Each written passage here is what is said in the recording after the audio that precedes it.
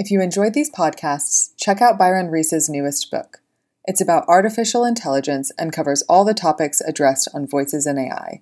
It's called The Fourth Age: Smart Robots, Conscious Computers, and the Future of Humanity, and it's available now wherever fine books are sold.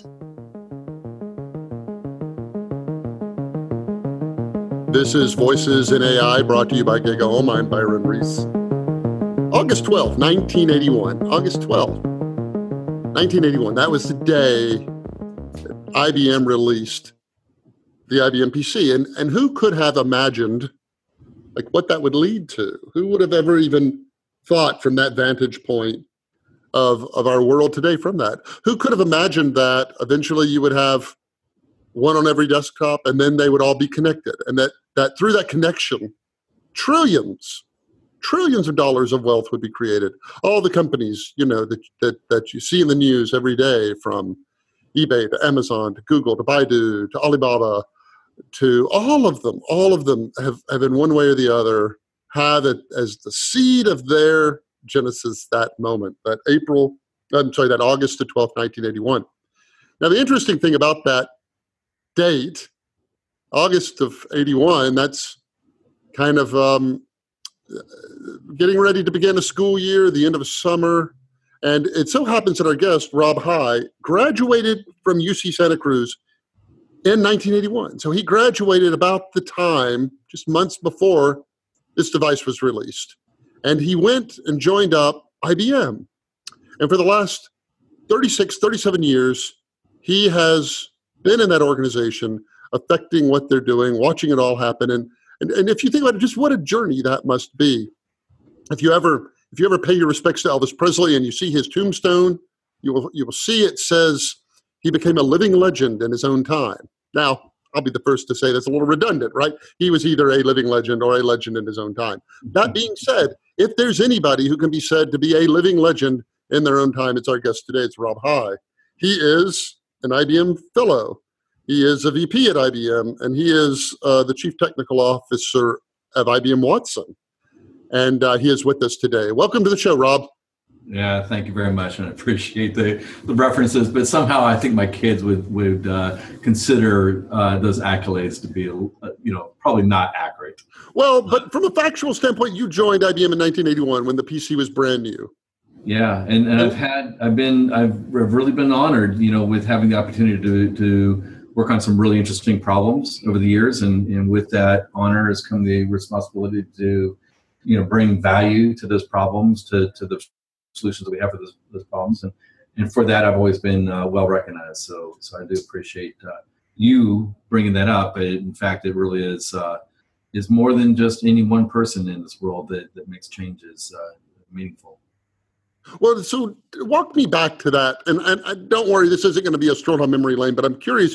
In 1981, IBM, was, of course, immense as it is immense now. And the PC had to be a kind of a tiny part of that at that moment in time. It was new. When did your personal trajectory intercept with that?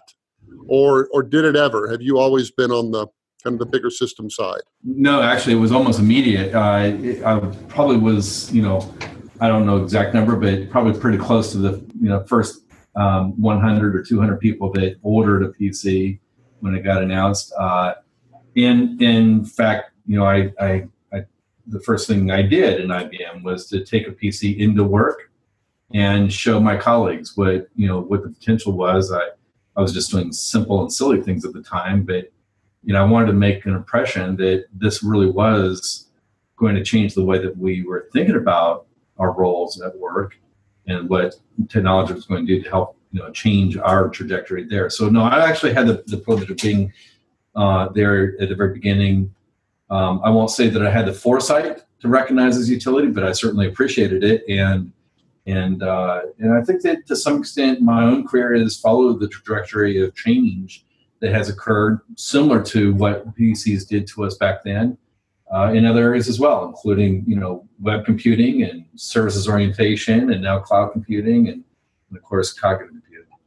And so, walk me through that, and then let's jump into Watson. So, walk me through the path you went through as kind of this whole drama of the computer age unfolded around you? Kind of where did you go from point to point to point through that to end up where you are now?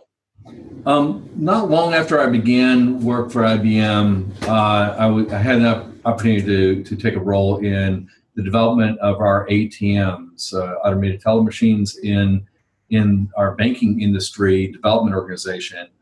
I landed actually working on how to do service and maintenance on these ATMs and writing software for doing dumps on them. But actually, it wasn't long after that I had the chance to influence the thinking around the use of personal computers as the underlying engine for building these ATMs. Up until then, the underlying hardware was all proprietary to the problem of creating an automated machine, a machine that people can interact with, that provide teller functions. We saw the potential for other applications, and so we sort of shifted architectural thinking from being dedicated to ATMs to being more generally applicable to a variety of different self-service terminals. And we built that on PCs. We had x86s at the time, actually 8086s and 8186s, later 286s, and as that progressed forward. I was on a team that tried to create a multi-threaded version of DOS so that we could manage the various I/O functions that were being performed in the machine concurrently, whether that was reading your mag stripe or handling display updates or dispensing cash. There was a lot of parallel processing that was needed for that. Later, that led to working with the OS2 team, the kernel team, to create a headless version of the multi-threaded operating system, which was later superseded by Windows. And then from there, moved into other forms of banking services, including what I consider to be one of the first examples of an underlying middleware that at the time we called Application Foundation. That later led to my involvement in distributed object programming, distributed systems and object programming within those kinds of distributed systems, which later then led to a thing we called the SOM Object Server, which graduated into a thing called Component Broker, which later graduated into a thing that we now call WebSphere. I was involved with the creation of the very first component model, distributed component model, that later served as the foundation for J2EE, Java 2 Enterprise Edition, EJB's Enterprise Java Beans. The EJB specification was modeled after work that I did early on around a distributed component model. And then from there, led the WebSphere team, graduated from that to leading our SOA Foundation for IBM. Realized that one of the key things to anything that we do in the area of technology is creating an association to value.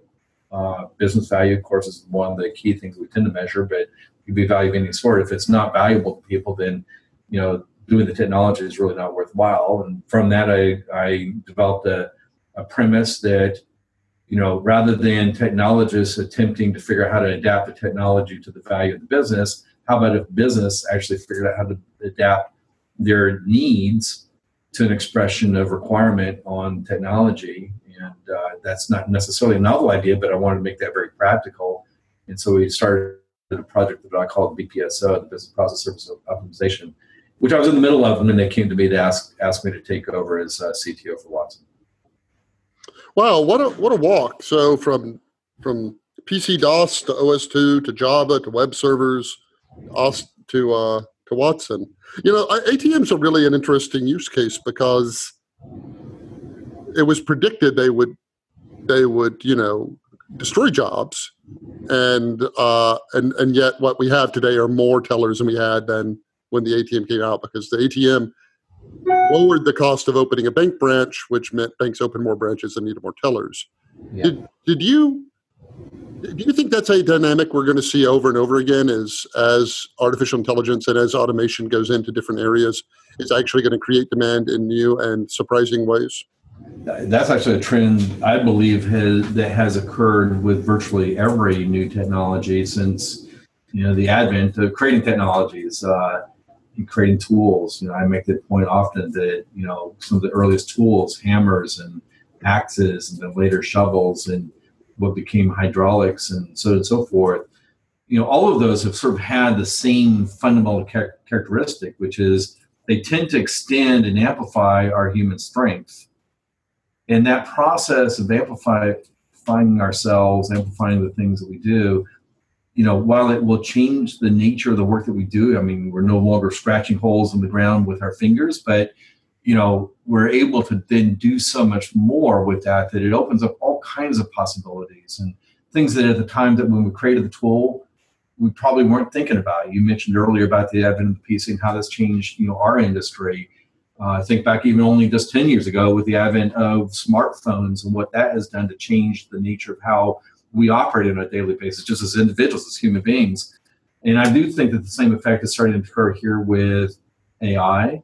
And while we can already see some of those benefits in terms of, offloading some of the more mundane and tedious tasks that people perform so they can open their time to doing more creative things, I don't think that we know yet the extent to which we're going to find new uses, new utility, new value from this technology as we go forward. I'm in total agreement with you on that. That one side of the equation, oh my gosh, that job's been eliminated is really obvious and in the front, and that, oh my gosh, these 10 jobs are created down the line because of that. That's all kind of not obvious. And so you kind of just see the obvious half of the equation. And so I'm completely on board with you there. That being said, we do have cases where technology has had a dramatic effect on overall employment and negatively. I mean, you cannot, the number one case touted about, oh my gosh, automation's awesome, is for 10,000 years it took 90% of us to grow our food, and now it takes 2%. There's no question there's less people in the food industry than there were 100 years ago, 1,000 years ago, and 10,000 years ago. So that happens. So what is your kind of in your head? How do you paint the offset to that? How do you say, yeah, that happens, but we maintain full employment the whole time? So what do you think is kind of going on there from a dynamic that offsets even areas where automation does unequivocally eliminate sectors? Yeah, I mean, and one of the things that we should keep in mind here as we talk about this is that while what you said is true, that it's a fraction of a percent of the number of the percentage of the total number of people working in the food industry as a percentage of the population is smaller. The population itself has also grown at the same time. So I don't know where that lands in terms of the actual physical number of people. But that said, I mean, we do need to be mindful of that. We also have to be open to it. And nothing is really ever as extreme as we tend to paint things. I'm not going to discount the fact that there are some people who won't be doing what they were doing before. And that does happen. And when it happens, it can be very disruptive for those individuals. More often than not, what I'm seeing right now, at least in the case of AI, is that it doesn't really replace entire individuals. It doesn't sort of take and eliminate what that person does for a company or anything else that they do. It does eliminate some of the tasks that they perform. And so, an example of that would be in the call center. We see call center agents that today are, up until now have had to answer a wide range of questions that people ask when they get on the phone or get in through a contact channel. Everything from what are your hours of operation all the way through to, hey, I've got this product that I just bought and it's not working. I need help fixing it. And if you look at that range of problems that people present, there's a fairly large percentage of those problems which really are pretty tedious and mundane and don't bring a whole lot of satisfaction to anybody. I mean, knowing what your hours of operation are, I don't know that I need another person there manning the telephone to tell me, what time they're open. If I can look that up on the web, if I can look that up through, an IVR, or if I can get that through a conversational agent, not only does that help me as needing an answer to that question, get to the answer quicker, but for the person at the other end, that's kind of a tedious and mundane question to have to deal with all day long if that's the only thing you're dealing with. If instead if instead having something else answer those questions for you frees you up to now go work on really interesting problems. If I, as a client, have a problem and I begin with a fairly simple question that can be answered by a conversational agent, eventually I'm going to get to the more important, salient, and challenging question. If at that time I turn it over and talk to a human, that call center agent not only is going to be able to address that issue in ways that today most AI systems aren't even capable of, but for them, that they get to go home at the end of the day feeling they did something really interesting, really useful. They helped somebody in a really meaningful way. For the consumer, that means they got their problem solved that much faster. So there's kind of a win-win all the way around in a lot of these situations that isn't really about people losing their jobs. It's about freeing them up and giving them the time and energy to go concentrate on more creative problems, creative issues, and exercise their own creativity in ways that they just simply couldn't before because of the amount of time they spent doing the tedious stuff. Fair enough. So to change the topic just a little bit, let's talk about transfer learning. So humans have this great ability that we can be trained on a sample size of one thing. I can show you an object you've never seen before, some weirdly shaped object, and I could say, find this object in all these photos, and the object could be partially obscured, it could be underwater, it could be covered with molasses, it could be chewed on by a dog, it could be any number of these things, and we're like, there it is, there it is, there it is, there it is. And machines, they have it, they seem much more rigid and much more brittle. Mm-hmm. What are we doing there? What are we good at that we haven't figured out how to teach machines to be good at yet? Well, there's a degree of sophistication in our human mind, both the structure of our human mind, the pathways of analysis that we execute. There's just a degree of complexity and sophistication, sort of, beautiful complexity, if you will, that, we hardly understand for ourselves, let alone have figured out how to replicate in computing systems. We talk a lot about neural nets in computing systems today as sort of an underlying technology for AI systems. But those neural networks that we're emulating in software, or sometimes now in even hardware, are really, by comparison, very simplistic, very primitive. And so, a lot of this comes down to not having nearly enough complexity in the computing system, let alone, then trying to understand what kinds of complexities are important and valuable. And value, of course, is another big part of this is where is the motivation that drives us to want to increase complexity when, in doing so, we also have to deal with the consequences of that complexity. So I think a lot of this is just where we are in time. Some of it is around our basic level of understanding, and then a great deal of that will be determined over time by the economics of our field.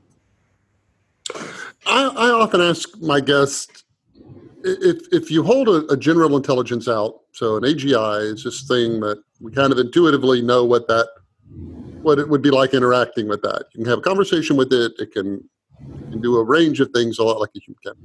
And I often ask my guests, do you feel like our existing techniques that we have that have given us narrow AI, that have given us Watson, that have given us these amazing things, are we on the way to that? Or is that thing, that AGI, is that a completely different thing? And it only really shares the words artificial intelligence. That's kind of just a linguistic quirk. It has nothing really to do with the kind of stuff we're building today. What would you say?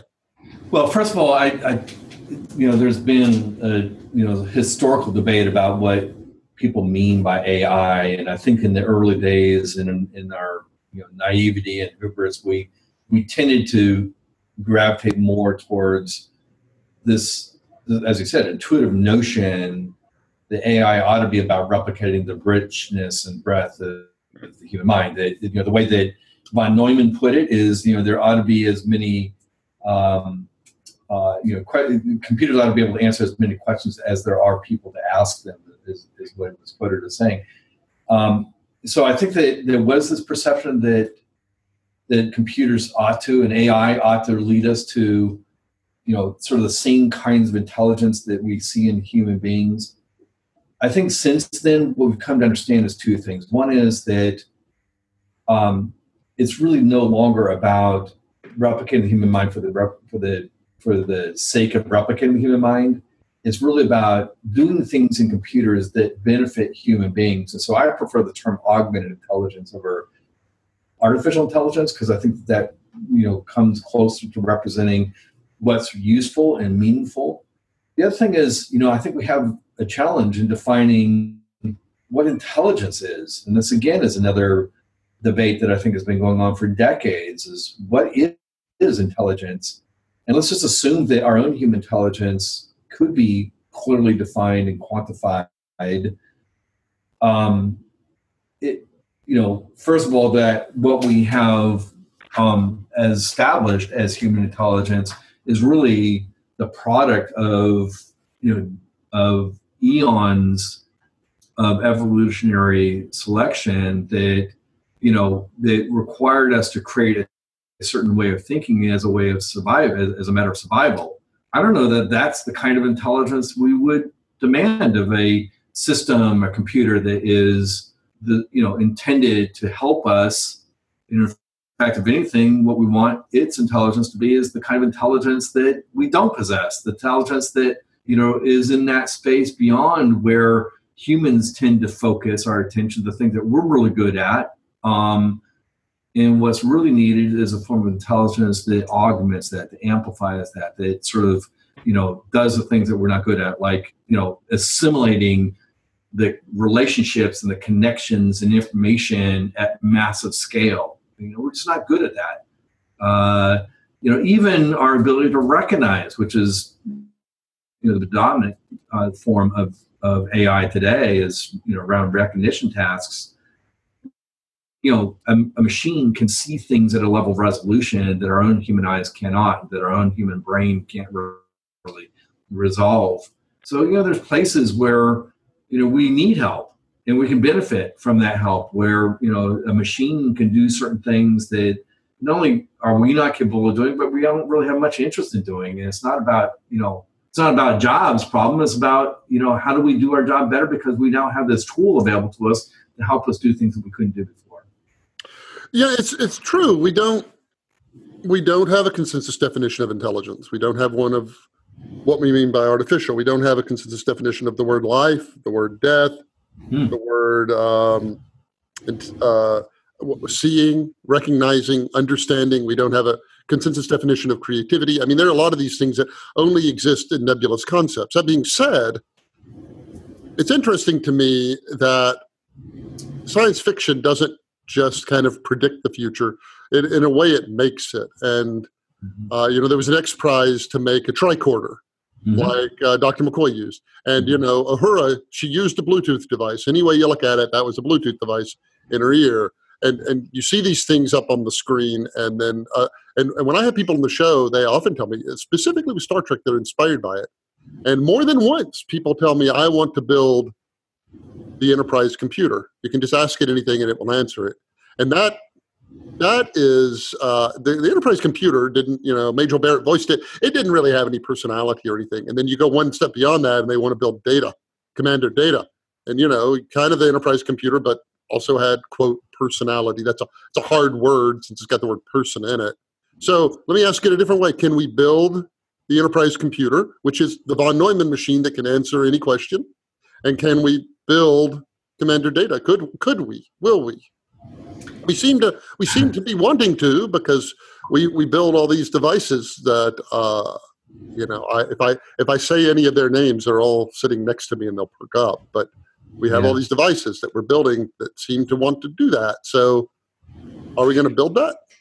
So first of all, let me say that I think the task of being able to infer answers to questions based on conducting a survey of literature is very real. I mean, that's certainly approximately what Watson was doing on the Game of Jeopardy. Was reading hundreds of millions of pages of literature and finding in that literature recorded evidence of answers that were applicable, that could be evaluated and measured against their applicability to the question being asked. So that's, so the answer to that clearly is yes. And whether that's done against literature or done against more structured sources, that seems to have a lot of utility. If nothing else, it becomes sort of the next generation of what we used to think of as search. Instead of putting in keywords to get answers or potential sources of answers, we're now going to get to a point where we can simply ask a question and get those answers answered. This question answered from facts.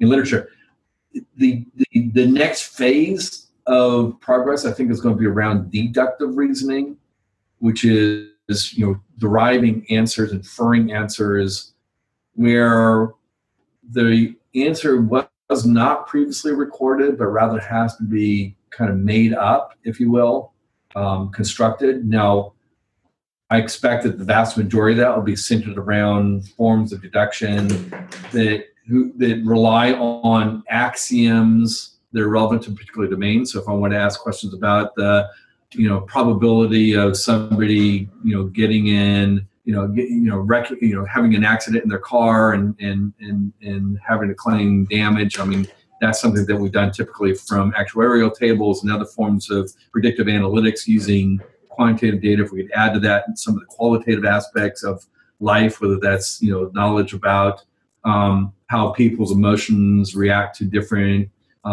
weather circumstances and stuff like that, then we might be able to do even a better job applying those axioms to be able to answer the questions like, is this person going to get in an accident today?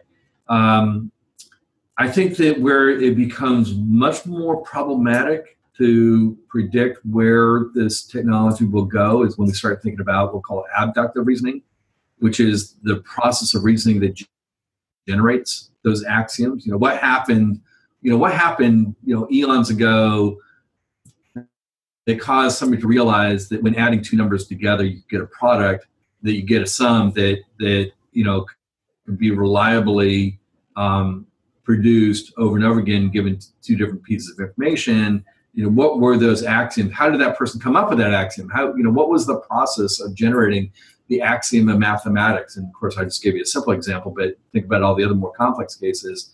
How does the doctor come to understand that when they see a patient with certain combination of symptoms, that they ought to be considering, this test, that test, or coming to this diagnosis or another one?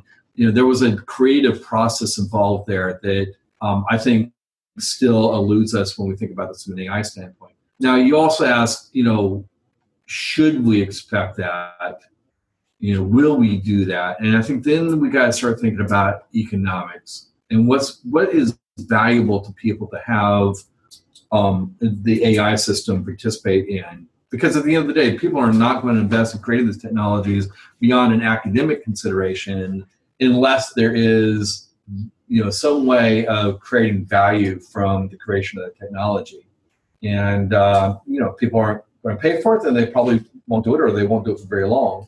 If people do pay for it, then they will, or if it has some other sort of economic, and it's economic here very loosely, because it doesn't necessarily have to be for financial gain. It can be for the gains and benefits that we get when we're able to form better and tighter relationships with each other, or when we're able to increase our leisure or enhance our entertainment, whatever. I mean, there needs to be some sort of incentive that motivates the creation and sustaining of these technologies. And we've seen history littered with lots of failed technology advances that didn't make sense. I mean, go back to Star Trek. Certainly the flip phone, you could say, was a good approximation of the Star Trek communicator device. You flip it up, and I think that I've seen stories where some of the early inventors of the flip phone were attempting to emulate that science fiction. But guess what? You don't see flip phones much anymore. We moved beyond that particular technology. While it was inspired by our imagination, turned out not to have as much utility as being able to touch a screen and manipulate the icons on that screen. Some of the use cases, though, for an artificial intelligence that can interact with people you gave the simplest one, which is a call center to handle the simplest, most straightforward questions that would, drive a human crazy to do. But you go to the other extreme of that, and it's caregivers for the elderly is often cited, and daycare workers and greeters, and all sorts of places where you would expect a human to find some amount of emotional engagement. Do you have any worries or qualms or concerns about giving these systems human voices, human names, and getting them to simulate human emotion, a la, say, how Weizenbaum ended up feeling about Eliza, that there's something inherently dishonest and misleading about doing that? Or is that not even something you think about? No, actually, I do think about this, and I am worried about that. I do believe that it is important that we be honest and transparent in both the delivery of these technologies, as well as in our demands of how we use them. We formed with a number of other companies around this partnership for AI, through which we sort of debate some of these ethical issues. And certainly as a group, we've come to the conclusion that AI should not represent themselves. They should not attempt to pretend or masquerade to the end user as being another human being. Now, that's not to say they won't take on some anthropomorphic properties, because there is a benefit that comes from when you're trying to communicate with human beings to be able to do so in a way that people recognize as having meaning. I mean, for example, when you and I are talking as human beings, it's not just our words that we're exchanging. We're amplifying and punctuating those words with inflection and intonation and cadence in our vocalization of those words. Or if we were in person, we might also be feeding off of each other's body language or eye contact and, facial expressions and arm and hand movements, and all those things sort of help human beings understand the meaning and intent behind the words. So there may be some anthropomorphisms that get engaged, but the net result should not be to suggest that, any of these digital assistants, these conversational agents, are in fact human, and no one should ever be misled into believing that what they're interacting with is a human being, when in fact what they're dealing with is a digital agent. The thing about Weizenbaum, though, is everybody knew Eliza was a robot. I mean, he wasn't concerned about full disclosure, not a robot, but a bot. He wasn't concerned about full disclosure. He said, even fully knowing it, you project all of this onto them because they have a name, and it's like you might treat an intelligent agent one way if it's personified in a human, and you might treat it a completely different way if it were personified as a giant walking banana. Because as a human, you give it all of this cred. You assume it feels and it cares, and you just project all this stuff onto it. That's right. And so you can 12 Ways to Sunday tell everybody I'm a robot. It could be wearing a shirt that says I'm a robot, but if it looks human enough and sounds human enough, people will still, I guess what I'm saying is I notice that when I interact with even the very rudimentary devices I have now, and one of them is going off and telling me way more than I want to know, I'm like, stop.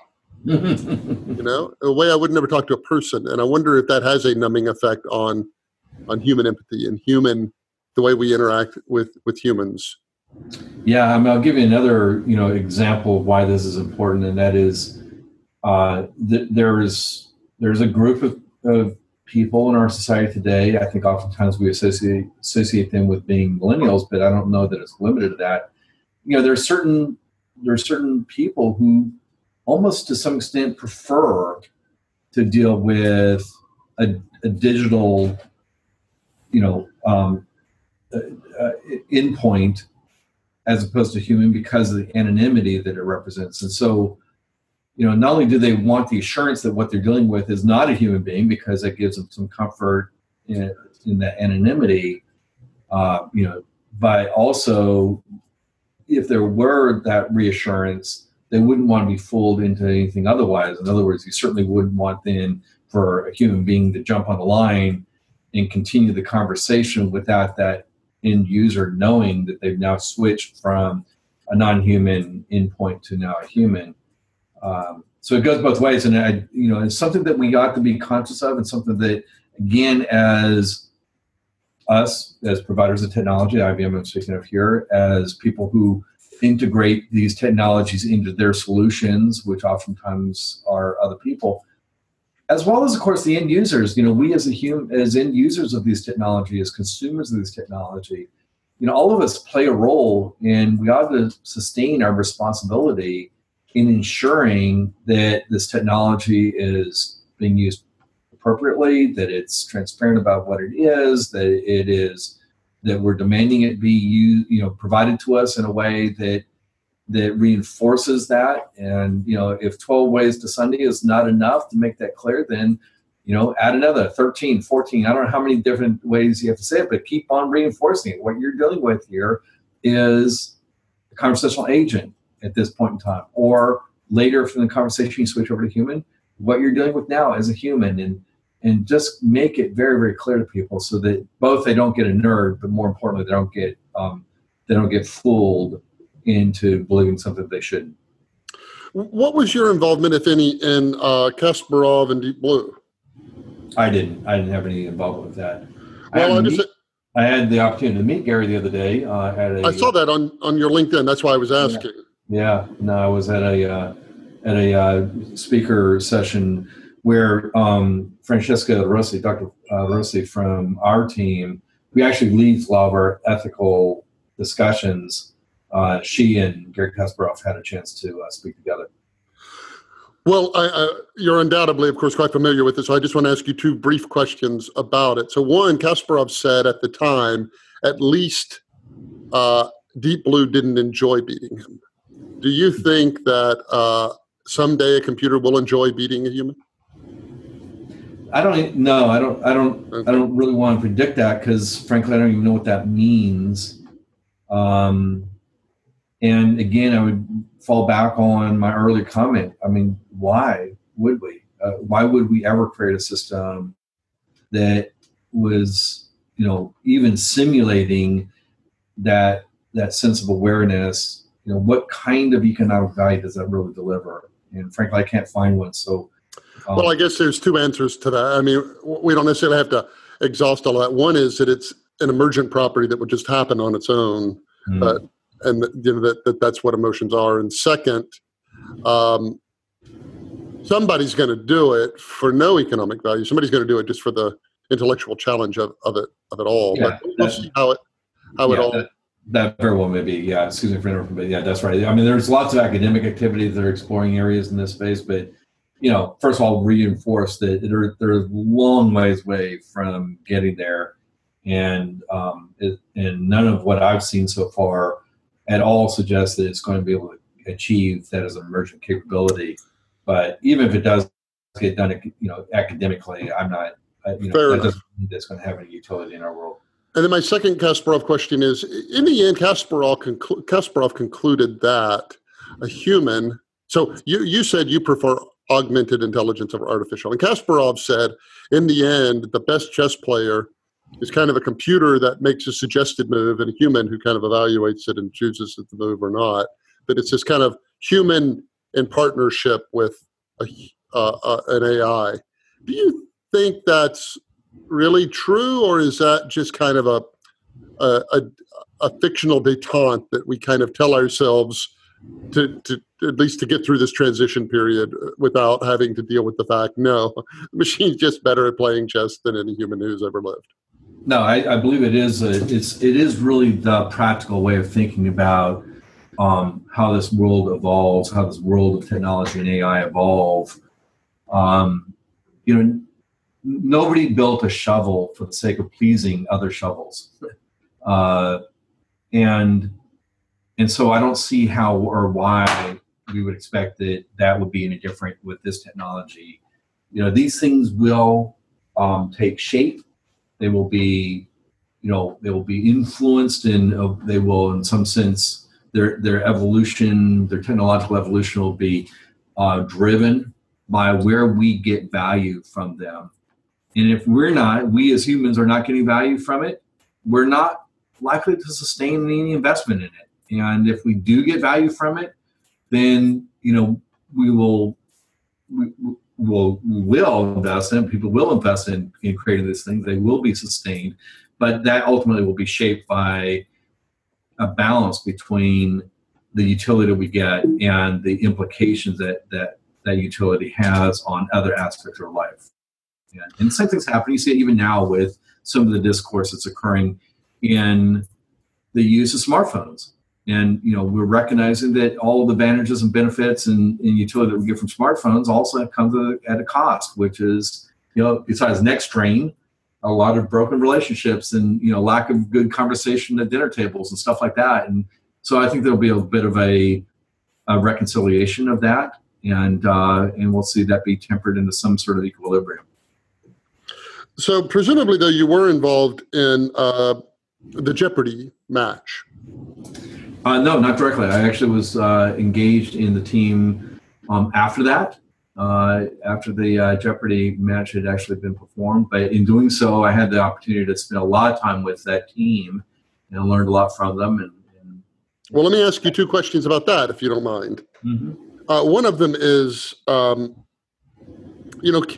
Jennings, I don't know if you've seen his TED Talk on the topic, but he basically says that there was this graph that they used to email him like every week, and it showed a dot where he was, and it showed Watson like dot coming towards it week by week by week by week. And he said that's what the future looks like. It isn't the Terminator hunting you down. It's a machine just getting a little better at doing that thing that is that thing you do best. Mm-hmm. Do you think on that team there was ever any doubt that eventually the machine would win, or was it an open question at one point? There certainly was open questions along the way. I know that historically, if nothing else, you can read that in some of the books have been written about Stephen. For example, Stephen Baker wrote a book that chronicled some of the development work that went on there. You can see where the team had self-doubt along the way. Even I will tell you, even on the day of the match, there was no certainty that Watson was going to win that game. If you recall, the first day, the match on the first day, Watson did okay, kind of held its own. The second day, it actually it looked like it was going to lose. It actually got behind significantly, and then, of course, on the third day, it came back. And some of that is just simply due to the variability of the human experience. How good were the players, the contestants on that day? What were the topics that were coming up in subjects, and how well were they in line with what they knew? And even though Watson had ingested 200 million pages of literature, that didn't mean that it knew everything. Even Watson has some limitations. So no, I think that even then there was some doubt. Now, it achieved about 85% accuracy, which put it right there in what we call the winner's cloud, which gave it a really good fighting chance. And I think if we were to build the technology again using modern technique, it might even be a little bit better. But remember, what it was really good at was trying to find information in literature and associate that with the question being asked. And that's a fairly narrow task. While we like to think that it was better than Ken and Brad at that task, that doesn't mean that it was better than Ken and Brad, because Ken and Brad as humans are better in many other ways. So, it was just around that one specific slice of their life. This is probably not an answerable question, but the answer that's always quoted in the articles about it is, "What is a meringue harangue?" Watson's answer. Do you think that's a creative answer?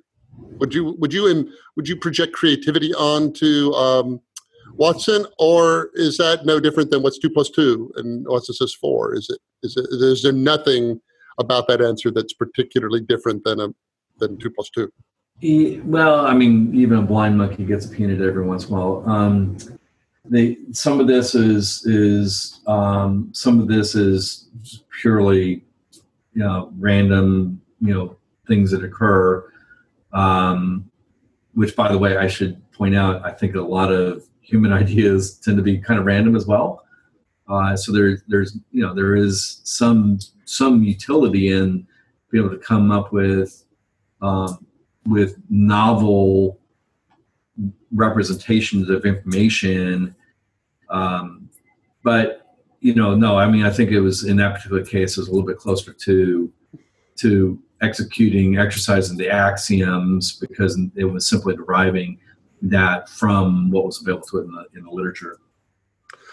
So one more question about this, and I would love to get an update on Watson and where you see it heading. So I don't know how long ago it was, but Danny Hillis made a computer that never lost a game of tic-tac-toe, but he made it entirely out of yarn and Tinker Toys. And then computers mastered checkers, and they mastered chess with Kasparov. And then, Jeopardy, and then Go, AlphaGo, and then poker. They're beating top-ranked poker players. Games are an interesting spot because, they have confined rules and winners and losers and points and all these other things. Is there another game for computers to kind of beat humans at that is next on that, or is Go kind of is it the ultimate, or is it merely the penultimate sort of like difficult human game that or are we kind of past? Yeah, they can kind of beat us at anything. I think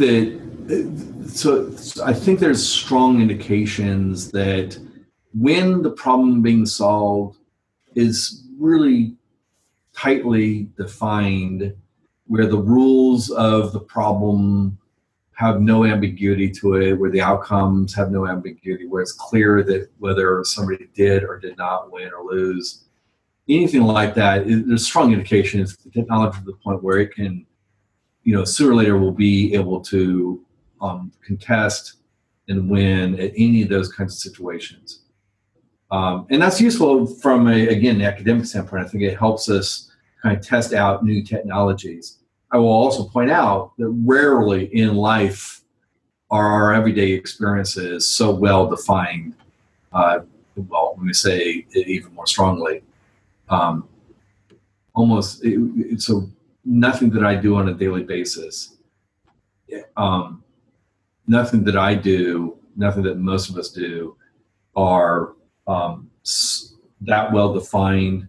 Even when we think the rules are well defined, we find that even the rules themselves have interpretation. There's judgments being applied to that. And even then, those judgments can change over time depending on who you're dealing with or the circumstances. That's why we have, a court system and a Supreme Court system, because their responsibility basically is to interpret the meaning behind the rules, whether those are laws of the Constitution. And so, it just sort of goes to show that those kinds of games, while certainly I think there's every indication that computing systems will be able to exceed at those kinds of games, we should recognize them for what they are. They're just games. So give us an update, as it were, on Watson. How is it knocking it out of the park? What is being done? What are the new challenges? What are the new milestones? Kind of just tell us that whole Watson story, please. Yeah, well, so first of all, we continue to make tremendous advances in the accuracy of our recognition services, whether that's visual recognition or speech recognition or intent recognition in language. So that has been, a really nice thing to look back on. Where I think that there's going to be more progress and some advances that will be interesting and meaningful is in the depth of the kinds of conversations that people can create with these conversational agencies in our conversational service. Specifically where there's a lot of interest and focus right now is how in a conversational agent, we can move beyond simply answering the question asked or performing the task that was expressed to, beginning to get behind the problem, to get to the thing that led to that question. An example of this is if I come to a conversational agent and I ask, what is my account balance? That may be something I need to know, but that's really not my problem. My problem is, getting ready to buy something, or I'm trying to figure out how to, save it for my kids' education. There's something behind that. And I think a conversational agent that is able to recognize that there's something more and has the ability to engage in a deeper conversation that gets behind that will bring more utility to those people who use conversational agents. It'll enable these conversational agents to help people in ways that today most chatbots are kind of constrained by. So I think we're seeing a whole new range of utilities starting to open up around these conversational agents. And then, of course, the other big area of advancement is around knowledge representation, knowledge exploration and discovery, and how that then is opening up what I think of as the long tail of the types of questions that people want to ask and get answered. And so put some meat on those bones. So we would hear stories about, Watson has matched the prognosis or not the diagnosis, but the treatment plan for cancer patients, and in 30% of cases it had something additional to add. Give us some real world examples of how the technology is being applied in the real world and working. I think where we're going to see the greatest benefit in the use cases that will benefit the most from this, from the improving degree of knowledge evaluation, will be in any role where your responsibility is essentially to do research, right? That could be in the form of medical research and financial product research and product evaluation, anywhere when what we're trying to do is get below the surface of the knowledge as stated in whatever literature we're depending upon, where the associations between knowledge that are either explicitly stated or implied now become relevant to our understanding. So let's take this into financial advisory services, for example.